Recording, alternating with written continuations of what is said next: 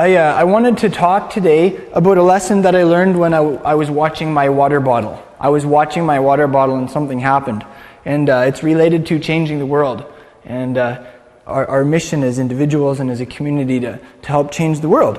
So, and also, I think you could say it ties into our readings this week, because last week we were reading Acts 13 to 15, where Shaul and Barnabas were sent out from their home base in Antioch basically to change the world with the message of Messiah. And so they traveled through that region that is modern-day Turkey. They hit 4 big cities there, and they gathered disciples around Yeshua and connected them with each other.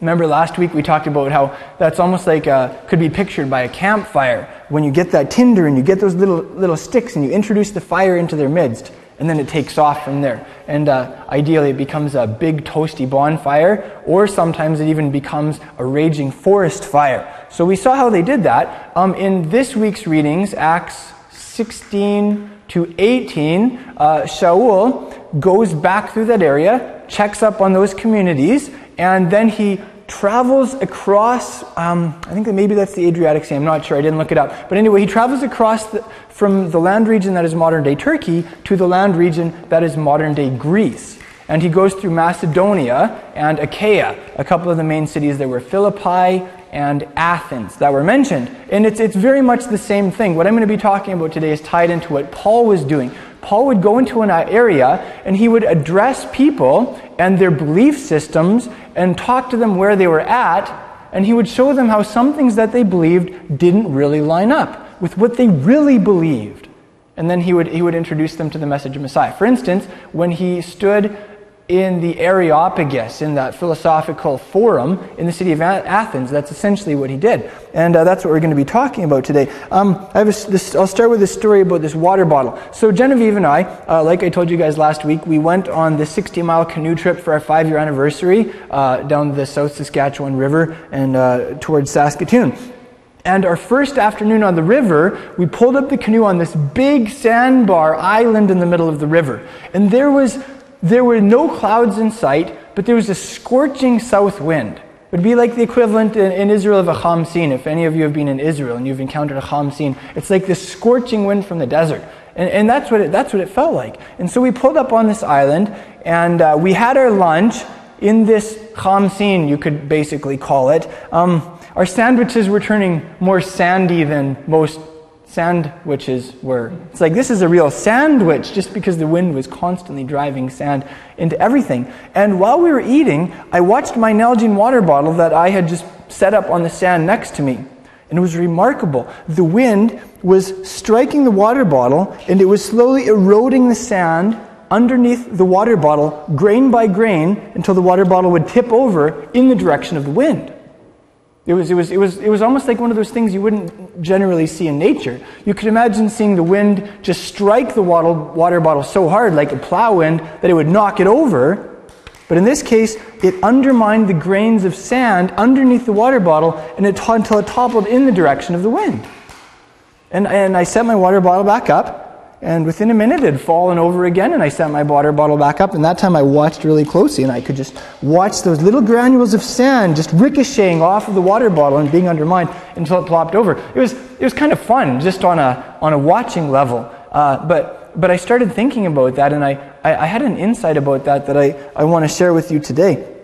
I think basically what the wind was doing with my water bottle was what Paul was doing when he was speaking to those philosophers in the city of Athens. And it's what we are doing also as Yeshua's disciples in this city. When Paul went into Athens, he established some connection points with them, some common understandings that they had, like that there is a creator and that we were made like him. And then he went on from there to draw some rational conclusions that undermined their idolatrous system, that undermined the way they were worshiping and who they worshiped. And you could almost say that Paul's message was like the wind that was eroding those, maybe you could say, ideological grains of sand under the water bottle of their idolatrous system, so that it would collapse, and so that worship of the one true Elohim could be erected in its place. Can you kind of see the picture there? So I think when I was watching this happen with the wind in my water bottle, I think I could see two like general principles there that are applicable if someone wants to change the world, if they want to change themselves. I think these are also principles that are applicable in the business world, or if you're interested in social reformation. All of those areas. The first principle that I saw, I think you could call it foundational undermining. The wind was undermining the foundations that water bottle was set up on until it toppled. So everybody say foundational undermining. Foundational. I know that's kind of a big clunky term. I'm trying to think of a simple sticky term for that principle, but I haven't been able to think of one. Can you guys think of any instances in your lives or in the world around us where the foundations of something are undermined until they collapse or topple? Oh, okay. So in medieval times, you said sapping is when they would dig underneath the wall until the wall toppled. Okay, and then they would gain access to the fortress or city by the means. Okay, excellent example. This is a broader principle. Like, for instance, if you drive your tires until they're totally bald, one day it's just going to blow. That's like undermining the tire until one day, boom, it's gone. Yeah, that's a great example. In communism in Russia or in China, they took the children in those countries and they didn't even bother training the children, the parents so much in the ideals of communism. They more focused on the children because they knew that the children were the foundation of the country. And if they eroded those children's beliefs in their traditional systems, and if they indoctrinated them in the beliefs of communism, that those old systems would topple and communism would be a structure that stood. Yes, that's a great example. Yeah, that's true. And it's interesting too, you could say that like when a certain number of individuals become aberrant in their thinking and behavior, then eventually that's like undermining the foundation, and eventually that country's legislation will collapse and be changed. Hey, absolutely. Well, I can't think of any stickier terms. We'll just call that maybe foundational undermining, or I guess we could call it sapping, like you said, right? It's a word I've never heard before, so I like new words. Thank you for that, Levi. Okay, sapping. The second principle I think I could see at play with the wind undermining my water bottle, and also it's a principle that's at play in how we influence the people in our lives, for good or bad. I think you could call it the sudden gradual shift. We'll call it the sudden gradual shift. Okay, and what I mean by that is there was a shift taking place. The granules underneath my water bottle that were the foundation, they were gradually shifting. But then there was this certain tipping point where the water bottle suddenly radically changed its posture. So it was like a shift that was both gradual and sudden. Can you see that?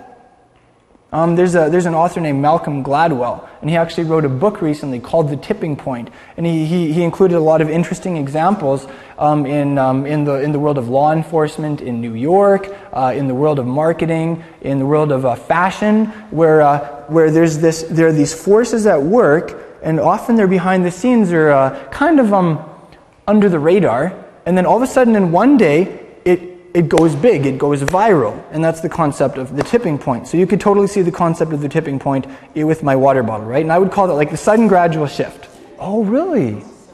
Your dad worked underground in the gold mine, and they would drill and drill and drill, and suddenly the whole area would cave in. Great example, absolutely, yeah. So I have some examples of that we can look at. Oh, actually, before we do that, I think this is a spiritual principle also, though. Like I'm using all of these examples in the natural world and in the world around us, but I do think it's a spiritual principle that is very relevant for us as a community in accomplishing our mission. I'll give you two scriptures for that. In the book of Jeremiah, chapter 1, he's given a mission from Elohim. Elohim appears to him, and he sends him to speak his words. And Yirmiyahu says, "I'm too young." He says, "No, you're not. You're going to go where I want you to go, and you're going to say what I want you to say." And this is what he says in the book of Yirmiyahu, chapter 1, verse 10. He says, "Look, I have appointed you this day over the nations and over the kingdoms to," let's count them, "pluck up and to break down, to destroy and to overthrow, to build and to plant." Use 6 verbs there. The first 4 were destructive, and the last two were constructive. So I'm just going to read those again. You should just listen for that. Did you notice the sequence there? I've appointed you what, first of all? To pluck up. That's like if there's a plant in the ground, you pull the plant out of the ground so that its root systems are removed and the whole thing is exposed. Oh, and to break down. You could imagine a wall or a building being demolished by a bulldozer. It was like the Almighty telling Jeremiah, you are going to be my bulldozer. And you're going to be taking out some structures for me to destroy. That's pretty utter. That's basically removing something from existence. And to overthrow. What's that concept of? Turning something upside down. So you can hear Jeremiah had this authorization to mess stuff up. And then finally, what was the last two? To build and to plant. So you can hear that often before a new structure is going to be built, you have to demolish the old one. The bulldozer has to come in before the trades can come in and they can dig a new foundation and put up a new structure, eh? And then again, if you have a certain plot of ground and you have trees there that you don't want, out with the old trees before you have in with the new, right? So anyway, that's one scripture that underscores that concept. And then the other one is where Yeshua in Luke chapter 6 and in Matthew chapter 5 say the same things. And he said, woe to you who are full, because you're going to be hungry. But if you are hungry and thirsty for righteousness, you're so blessed. Happy are you, because you're going to be filled. It's that concept that we're like, each of us is like a Tupperware container. Each of us is like a vessel. And we're this empty container, and we're going to be filled with something. And if you're filled with trash, or with false material, that has to be removed before you can be refilled with the true, before you can be filled with the good stuff, eh? So can you kind of hear that idea? If you have, let's say if you have a water bottle erected and you need to get that out of the way before you can, let's say, replace it with a new one, because the old one is full of toxicity and poison, then you get it out of the way, you knock it down before you can maybe replace it. You can kind of hear the idea there, hey? It's kind of the concept of like out with the old before in with the new. And this, I think I can totally see this being a principle that's applicable like for us as individuals, for communities of people, for whole cities and nations. This is true for businesses. This is true for social movements. I have some examples in mind, and maybe we can brainstorm together and just think of some of these and see how these two principles of foundational undermining and the sudden gradual shift play in together. Two I can think of on an individual level is very often there's a certain point where a leader, and maybe it's a political leader or a religious leader, will be exposed by the media for some kind of corruption or sin. Something big will go public. And the question is, did that happen overnight? Or was that a slow shift that all of a sudden became sudden? That would be one example I could think of on an individual level. With temptation, people give in to temptation a little bit, and gradually their character, their value systems, etc., and the way they think, it's undermined. And it's little by little, until one day all of a sudden there's a massive collapse, and it goes public. That would be an example of foundational undermining and a sudden gradual shift. And one that I can think of in my personal life, and this relates to some degree, but we've been doing community for almost 3 years now, and we've also been doing community in a kind of a synagogue fashion in Saskatoon, and I hit a certain point in the way we were doing community where I said, this is really good. Like, we're having very beautiful times, and it's very meaningful to me. But I don't feel like we're reaching our city the way we could, or maybe the way we should. I don't feel like maybe this is the best way to disciple people. And for me, like it was like this gradual shift. It was like this foundational undermining where we would gather on Shabbats and it would be wonderful, but we weren't seeing a lot of new people, and we weren't seeing people that were around sometimes change the way I would hope. And so for me, that was like a foundational undermining where I began to say, could it be that we could be doing something more or something differently? And then, in the last year, you could say maybe I had a collapse in my value systems or the way that I would do congregation, which is why we're now doing this kind of this two-sided thing, right? Where we're still having like our kind of big synagogue gatherings, but we're also doing small group stuff. We're doing things in the homes, etc. So that would be an example from my life, eh? I don't know, can you guys think of any other examples about how those two principles play out in individuals' lives, or maybe you've even seen it in your own life? Maybe when I was courting Genevieve, and eventually she just fell for me when I proposed and she said yes. That was a gradual, sudden shift, eh?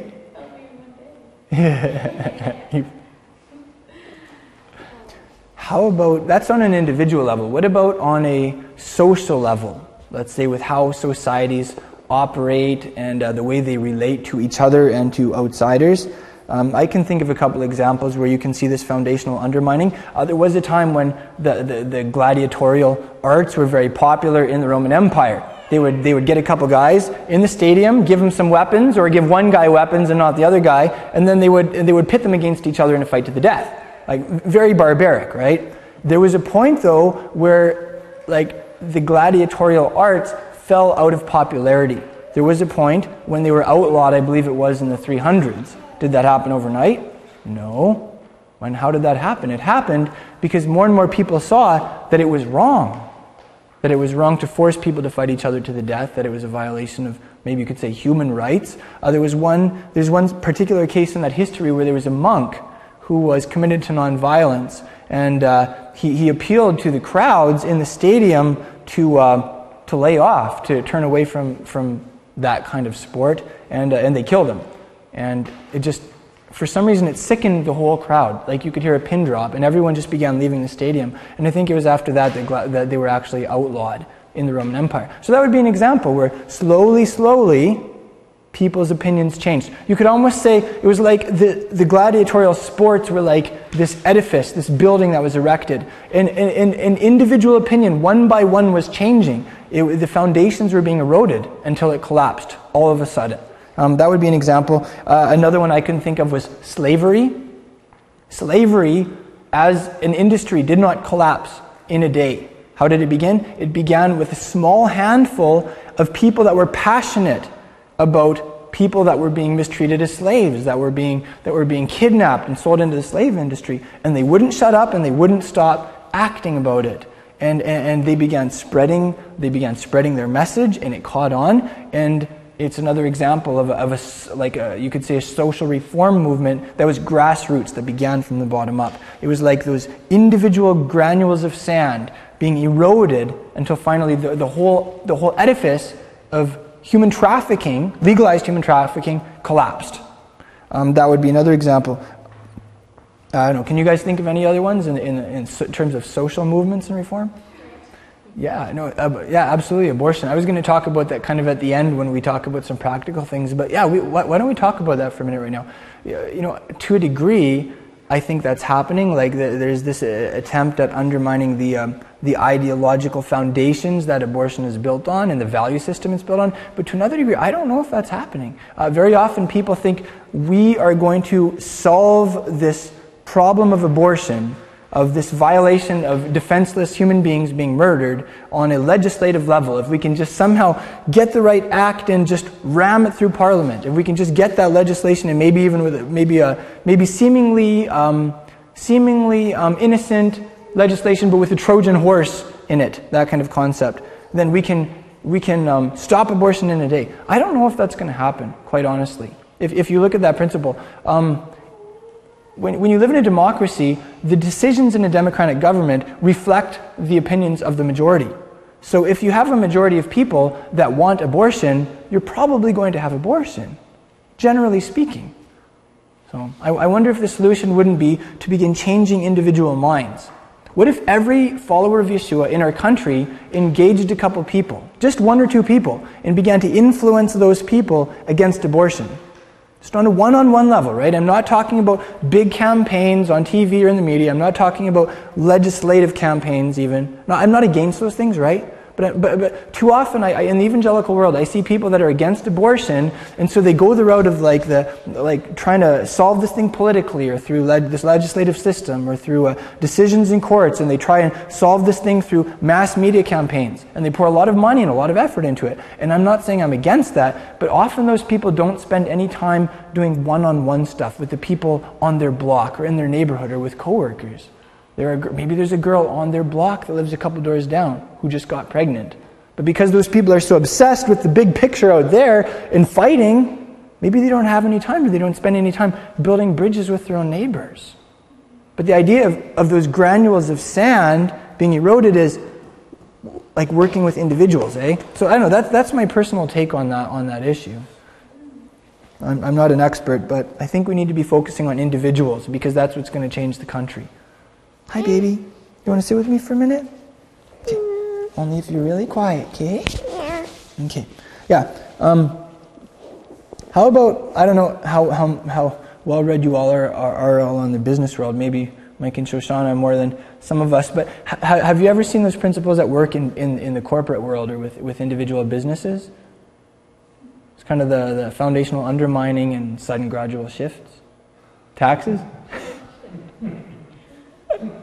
Well, you can see, I think you could see with corporations, though, that often corporations get so large, like they slowly degenerate, they slowly rot from the inside out, and they lose their values, and they're often just out to kind of preserve the majority, and everyone wants to keep their job, and eventually, you begin to lose your value, and eventually it's just going to, in a day it can go belly up, but it took years to get to that point. How about on a national or political level? Can you think of some examples on a national political level where you see foundational undermining and like that sudden gradual shift? A couple I thought of were the collapse of the Roman Empire. Do you know who was responsible for the collapse of Imperial Rome's power? The Romans. The Romans. Mm-hmm. Say more about that.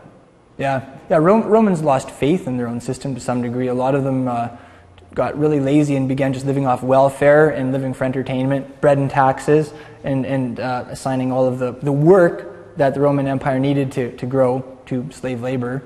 It's not going to keep you going for too long. I think another person that was responsible for the collapse, or you could say the flip of the Roman Empire, was an itinerant rabbi who never wrote a book or did anything too impressive on a political level, named Yeshua. He started this grassroots movement. And before you know it, that belief in this man as the true king spread all through the Roman Empire like wildfire. And it began eroding the foundations of the Roman Empire, which was faith in Caesar as God, as the ultimate authority. More and more people began paying, they continued to pay their taxes, and they continued to obey the authority of Caesar to the degree that he didn't conflict with the authority of the true king Yeshua. But scholars estimate by the time that Constantine came on the scene in the early 300s, there was a pretty decent percentage of the Roman population that was believing in Yeshua, despite 10 major thrusts to wipe out that movement. So that would be an example. By the time Constantine came on the scene, there had been 3 centuries of this foundational undermining of this. You could see this gradual shift until all of a sudden, with Constantine, it just flipped. And he, maybe it was just appearances, but it looks like he went over to the other side, so to speak. So you can see that in the Roman Empire. You can also see that in the reborn Roman Catholic Empire. The Roman Catholic Empire had a very firm grip on Europe in the shall we say, Dark Ages. What happened? How did the world go from that to where we are today, to the human freedoms that we have now? It was because there were some individuals in the 13 and 1400s that were convinced that people had the right to read the word of Elohim, God, for themselves. And so they began translating it, they began disseminating it, they began speaking out. And slowly, people's minds began changing. It wasn't overnight, one by one by one by one, until you just hit the Catholic Empire hit this point where it lost its grip on whole nations. So you can definitely see that same element at work there. And then we already mentioned communism. Communism would be another example. Communism in Russia didn't collapse overnight. It collapsed because there was this gradual change, right, that finally hit the upper echelons of Russian government. Yeah. So those are some examples that I can think of, from individuals, from social movements, from national political entities, and from business also.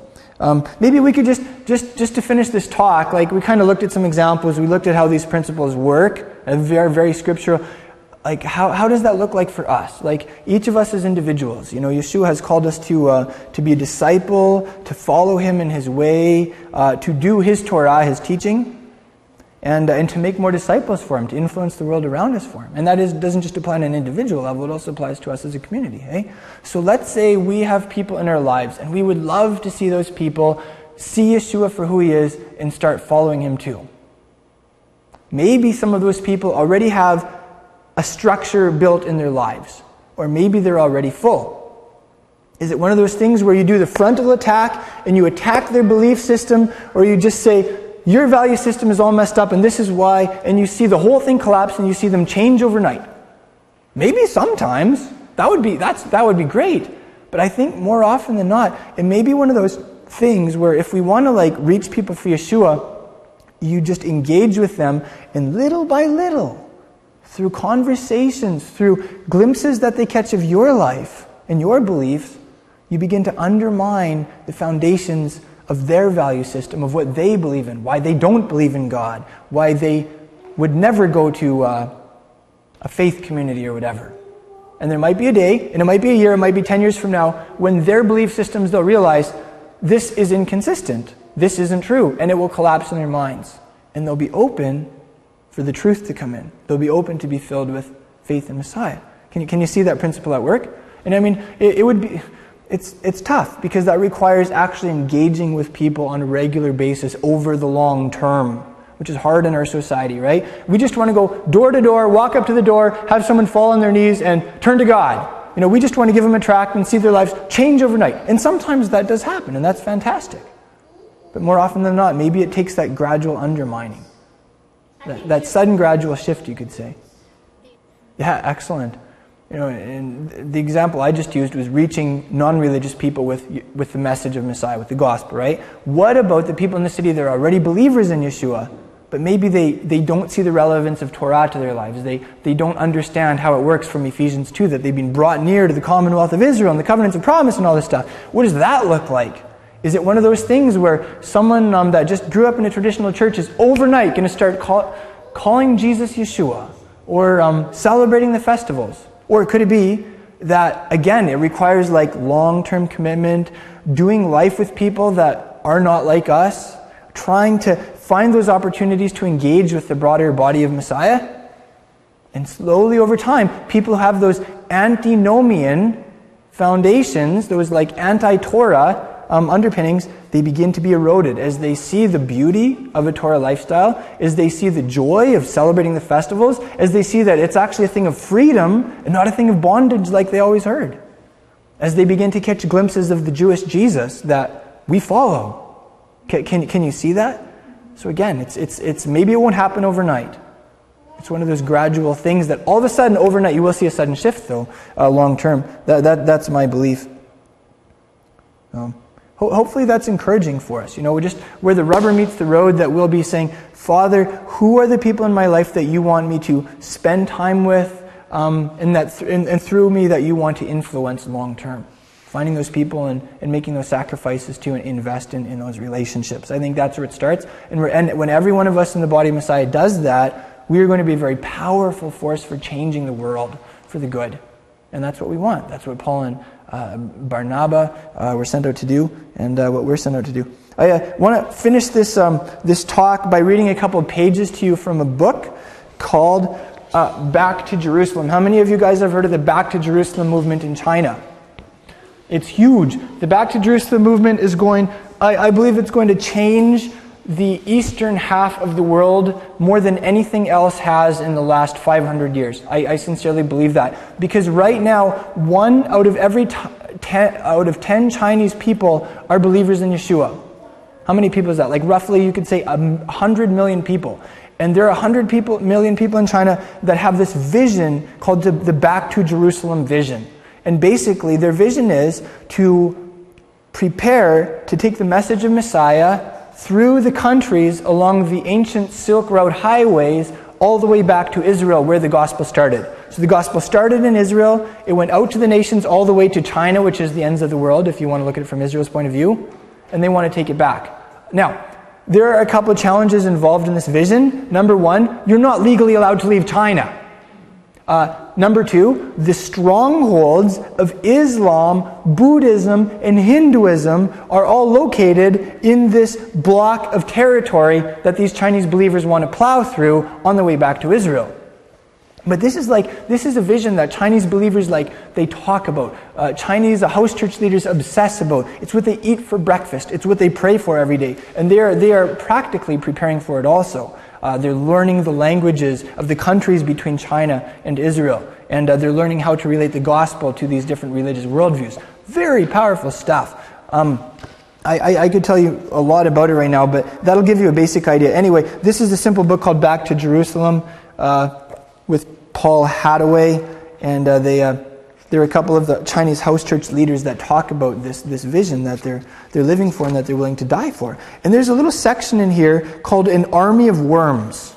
It's one of their strategies on page 90. And I want to read it to you. It's about 4 pages long, but I think you can see how this concept of foundational undermining on like a granular level, on a microscopic little level, and the concept of the sudden gradual shift, it definitely applies here. I'll read this to you, and if you have a thought, put up your hand and I'll pause, and if I have a thought, I'll interject with that also. The Back to Jerusalem movement and the fulfillment of the Great Commission face powerful adversaries. Islam holds more than 1 billion souls in captivity and blindness. Buddhism and Hinduism have been established for more than 2,000 years. The devil feels safe in these strongholds that have largely gone unchallenged throughout Christian history.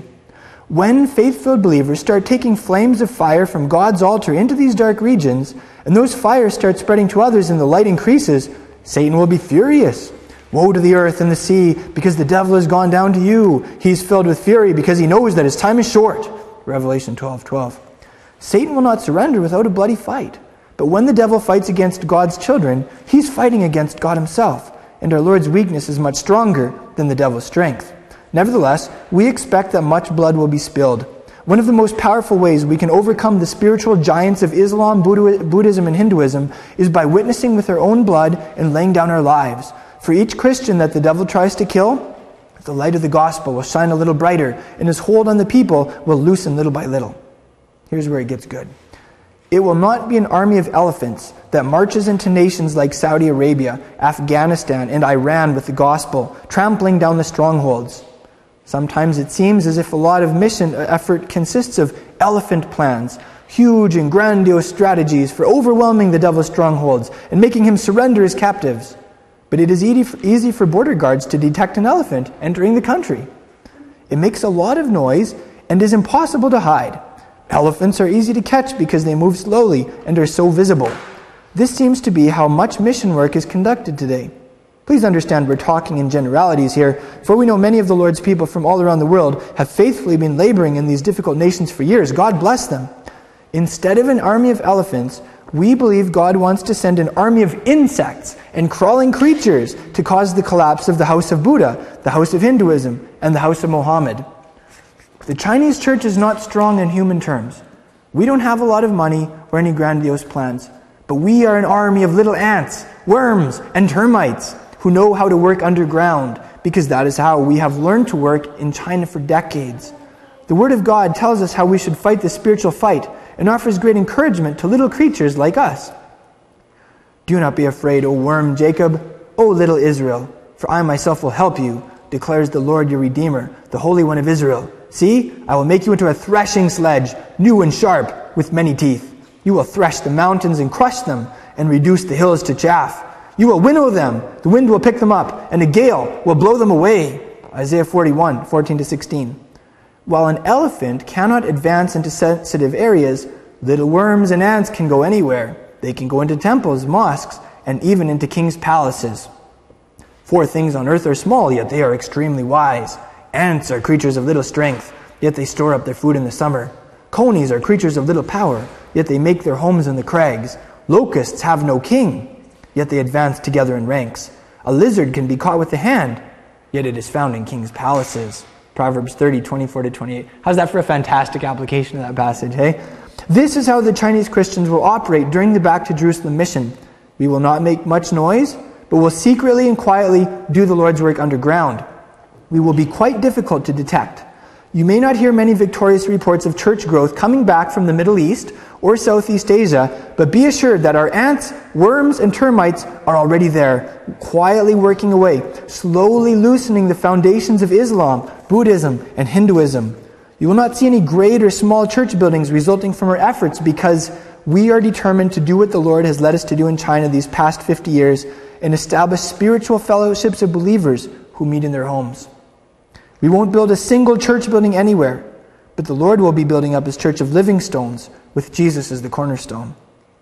Termites are very hard to detect. They do their destructive work inside the walls of homes and underneath the floorboards. Usually, the owner of the house has no clue that his magnificent structure is being eaten away until it is too late and it collapses in a heap. The termite can do what even an elephant is unable to do. There are many biblical examples of little creatures causing great havoc in the houses of the mighty. The proud and arrogant Pharaoh refused to let God's people go, so to encourage him to reconsider, the Lord did not send a mighty army of angels, but a series of plagues, including frogs, gnats, and flies. Moses told Pharaoh what God would do. I will plague your whole country with frogs. The Nile will teem with frogs. They will come up into your palace and your bedroom and onto your bed, into the houses of your officials and on your people, and into your ovens and kneading troughs. I'm sure their wives loved that part. The frogs will go up on you and your people and all your officials. Exodus 8, 2-4. Pharaoh saw no reason to be concerned about his oppressed Israelite slaves, and he showed no respect for God. But when these small creatures pestered him in his palace bedroom, he took note. Sometimes it is not large initiatives that are the most effective, but the unified efforts of many small pests. In the 2nd chapter of the book of Joel, we have a vivid description of an army of locusts that the Lord refers to as, quote, my great army that I send among you. Although Joel refers to the invading Babylonian army of the time, the characteristics of that army are worth emulating. Good on them for referencing the actual context of that passage. Let's look at why this army of locusts was so effective. At the sight of them, nations are in anguish. Every face turns pale. They charge like warriors. They scale walls like soldiers. They all march in line, not swerving from their course. They do not jostle each other. Each marches straight ahead. They plunge through defenses without breaking ranks. They rush upon the city. They run along the wall. They climb into the houses. Like thieves, they enter through the windows. The Lord thunders at the head of His army. His forces are beyond number, and mighty are those who obey His commands. Joel 2, 6-9 and 11. Ants and termites have a spirit of teamwork. They are so small that they realize they can achieve nothing by themselves, so they work together to achieve their goals. Quote, they advance together in ranks. By the time the leaders of these nations realize that an invading army of ants and worms has slipped into their midst, it will be too late to drive them out. Herod was a king with little regard for God or the people of God. Like the nations of the world, he was proud, pompous, and arrogant, fearing neither God nor man. He was a law unto himself, thinking his authority was final, his reign impregnable. Surely, this is how many of the Muslim, Buddhist, and Hindu nations feel today. So true. They are sure that they have the truth, and are so entrenched in their traditions that they are quick to persecute any traces of Christianity, and extinguish the slightest sign of spiritual light that the Lord graciously sends their way. How foolish they are! They do not know that Jesus Christ has all power and authority in both heaven and earth. They think they're completely safe, not realizing that the King of Kings and Lord of Lords will destroy them with the breath of His mouth. As the prophet Isaiah declared, the government will be on His shoulders. Think of what happened to Herod.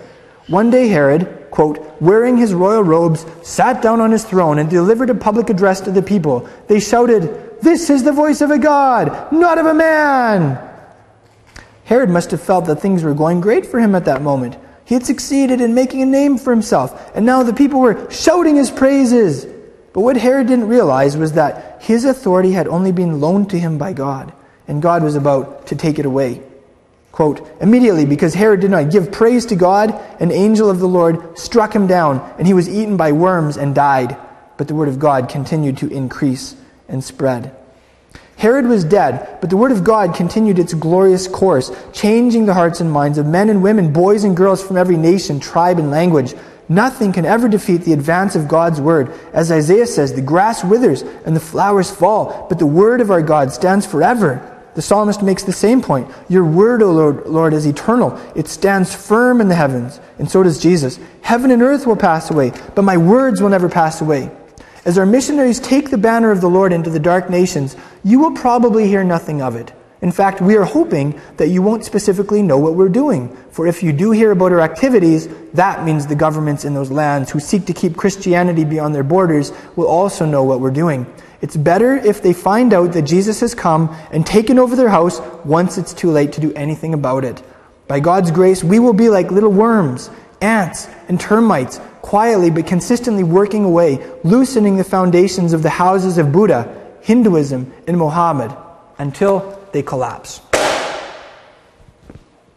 So that was, if you could imagine just sitting down for coffee with three of like the foremost leaders in the Yeshua movement in China. Their names are Brother Yun, Peter Shu Yangzi, and Enoch Wang. You're like talking about men who have spent decades and decades in prison, many of whom have almost been killed for their faith. Men who are leading movements like, some of these guys have hundreds of thousands and even millions of people in their movements. If you can imagine sitting down for coffee with three of those men and just having them tell you about the vision that Yeshua has given them to take the gospel through those nations back to Israel, you just had that coffee conversation, you could say. It's like you just heard it for yourself. And it's exciting. It's just exciting that Yeshua is moving around the world, that he is giving people a vision, and that some of those ancient strongholds are going to get totally broadsided. Like they are going to have no idea where that came from or what hit them. And you know, that strategy that Yeshua gave those Chinese believers, I believe it also applies here. Because there are strongholds, there are mental strongholds, there are value systems that are false, there is idolatry that happens in our culture too. And maybe it isn't so in your face, religious, like Hinduism or Muslim or Buddhism, but materialism is just as religious. Atheism is just as religious. There are a lot of things like that, right? So anyway, we have a job here too, and maybe we get to be pests for Messiah also. We get to be like his army of ants or termites or worms that undermines the foundations that some of the negative things in our society are built on, so we can see them collapse, and so we can see Yeshua's kingdom built in our city and in our country. Who's the author? The book is called Back to Jerusalem, with three Chinese house church leaders, and the English author is Paul Hattaway. Hattaway. Yeah. There's a related book called The Heavenly Man. It's the story of Brother Yun, one of these men. Just on a little side note, when we were producing like Hebrew Quest, the 40 Hebrew lessons, we packed those lessons restoration, right? Like I put in so many Pro Torah plugs and all of that, right? And I made a lot of practical applications. And like part of my heart for where I hope Hebrew Quest eventually goes is into China. Because there are these Chinese believers with this mission to go through these countries and to make it back to Jerusalem. But what are they going to do when they make it back to Jerusalem? Wouldn't it be nice if they had a basic concept of Torah, if they understood some of the basics of the Hebrew language so that they could like floor Jewish people by communicating the good news of Yeshua like on a Jewish level and in Hebrew? Wouldn't that be awesome? That's my dream. And actually, I'll share something really cool with you guys. Like on our holylanguage.com website, I have like a Google Analytics thing installed where it tells me where our web traffic is coming from and which languages spend the most time on our site. Guess what the number one language on our site is? English, that's right. Guess what the number two language on our site is right now? Chinese. So after English speakers, we have more Chinese speakers working through Hebrew Quest and learning Hebrew from us than anybody else. It's one of those things where it's like you're the sower and you're just throwing your seeds out there. And they're going into China, and you'll probably never see where they go. But hopefully those Chinese believers that are studying Hebrew with us or online will make it back through those countries and they'll make it back to Israel, and they'll be able to communicate powerfully the good news about Yeshua in a way that maybe we never will or we never could. I love that, Genevieve. I'm part of the Back to Jerusalem movement too. I'm part of that. I like that. Count me in. Thank you for joining us in this message. I pray that it's been an inspiration to you in your discipleship to Yeshua the Messiah. Crown of Messiah is a relatively small congregation with a massive mission. We're not just making disciples and teaching the Word of God here in our city. We're also doing that internationally through vehicles such as the internet. It is our joy to offer you these messages for free at absolutely no charge. At the same time, we do have ongoing overhead expenses. It costs us something to produce these teachings and get them out to you. And we would appreciate it if you would, in turn, support our work in a practical way. Help us cover some of our basic expenses. You can do that by going to our website, crownofmessiah.com, and going to the donate page, where you can make a one-time donation or you can set up a monthly automated donation. I'm reminded of the words of Yeshua's apostle Paul in Galatians chapter 6. He said, "Let the one who is taught the word share everything good with his teacher." So if you're being taught the word by us, we would appreciate it if you would take the words of Yeshua's apostle seriously and make some type of return for the blessing that we are giving you for free. That way, we'll all be in it together, and we will be a team accomplishing the mission that Yeshua has given us. And you will go from only being a receiver to also being a giver. If you're like most people, finances are tight. We understand that. Finances are tight for us too. That's why we need people like you to come alongside us and to back us in the work that Yeshua has called us to do. Thank you so much for making that donation at crownofmessiah.com, and thank you for becoming a team member with us. We appreciate it.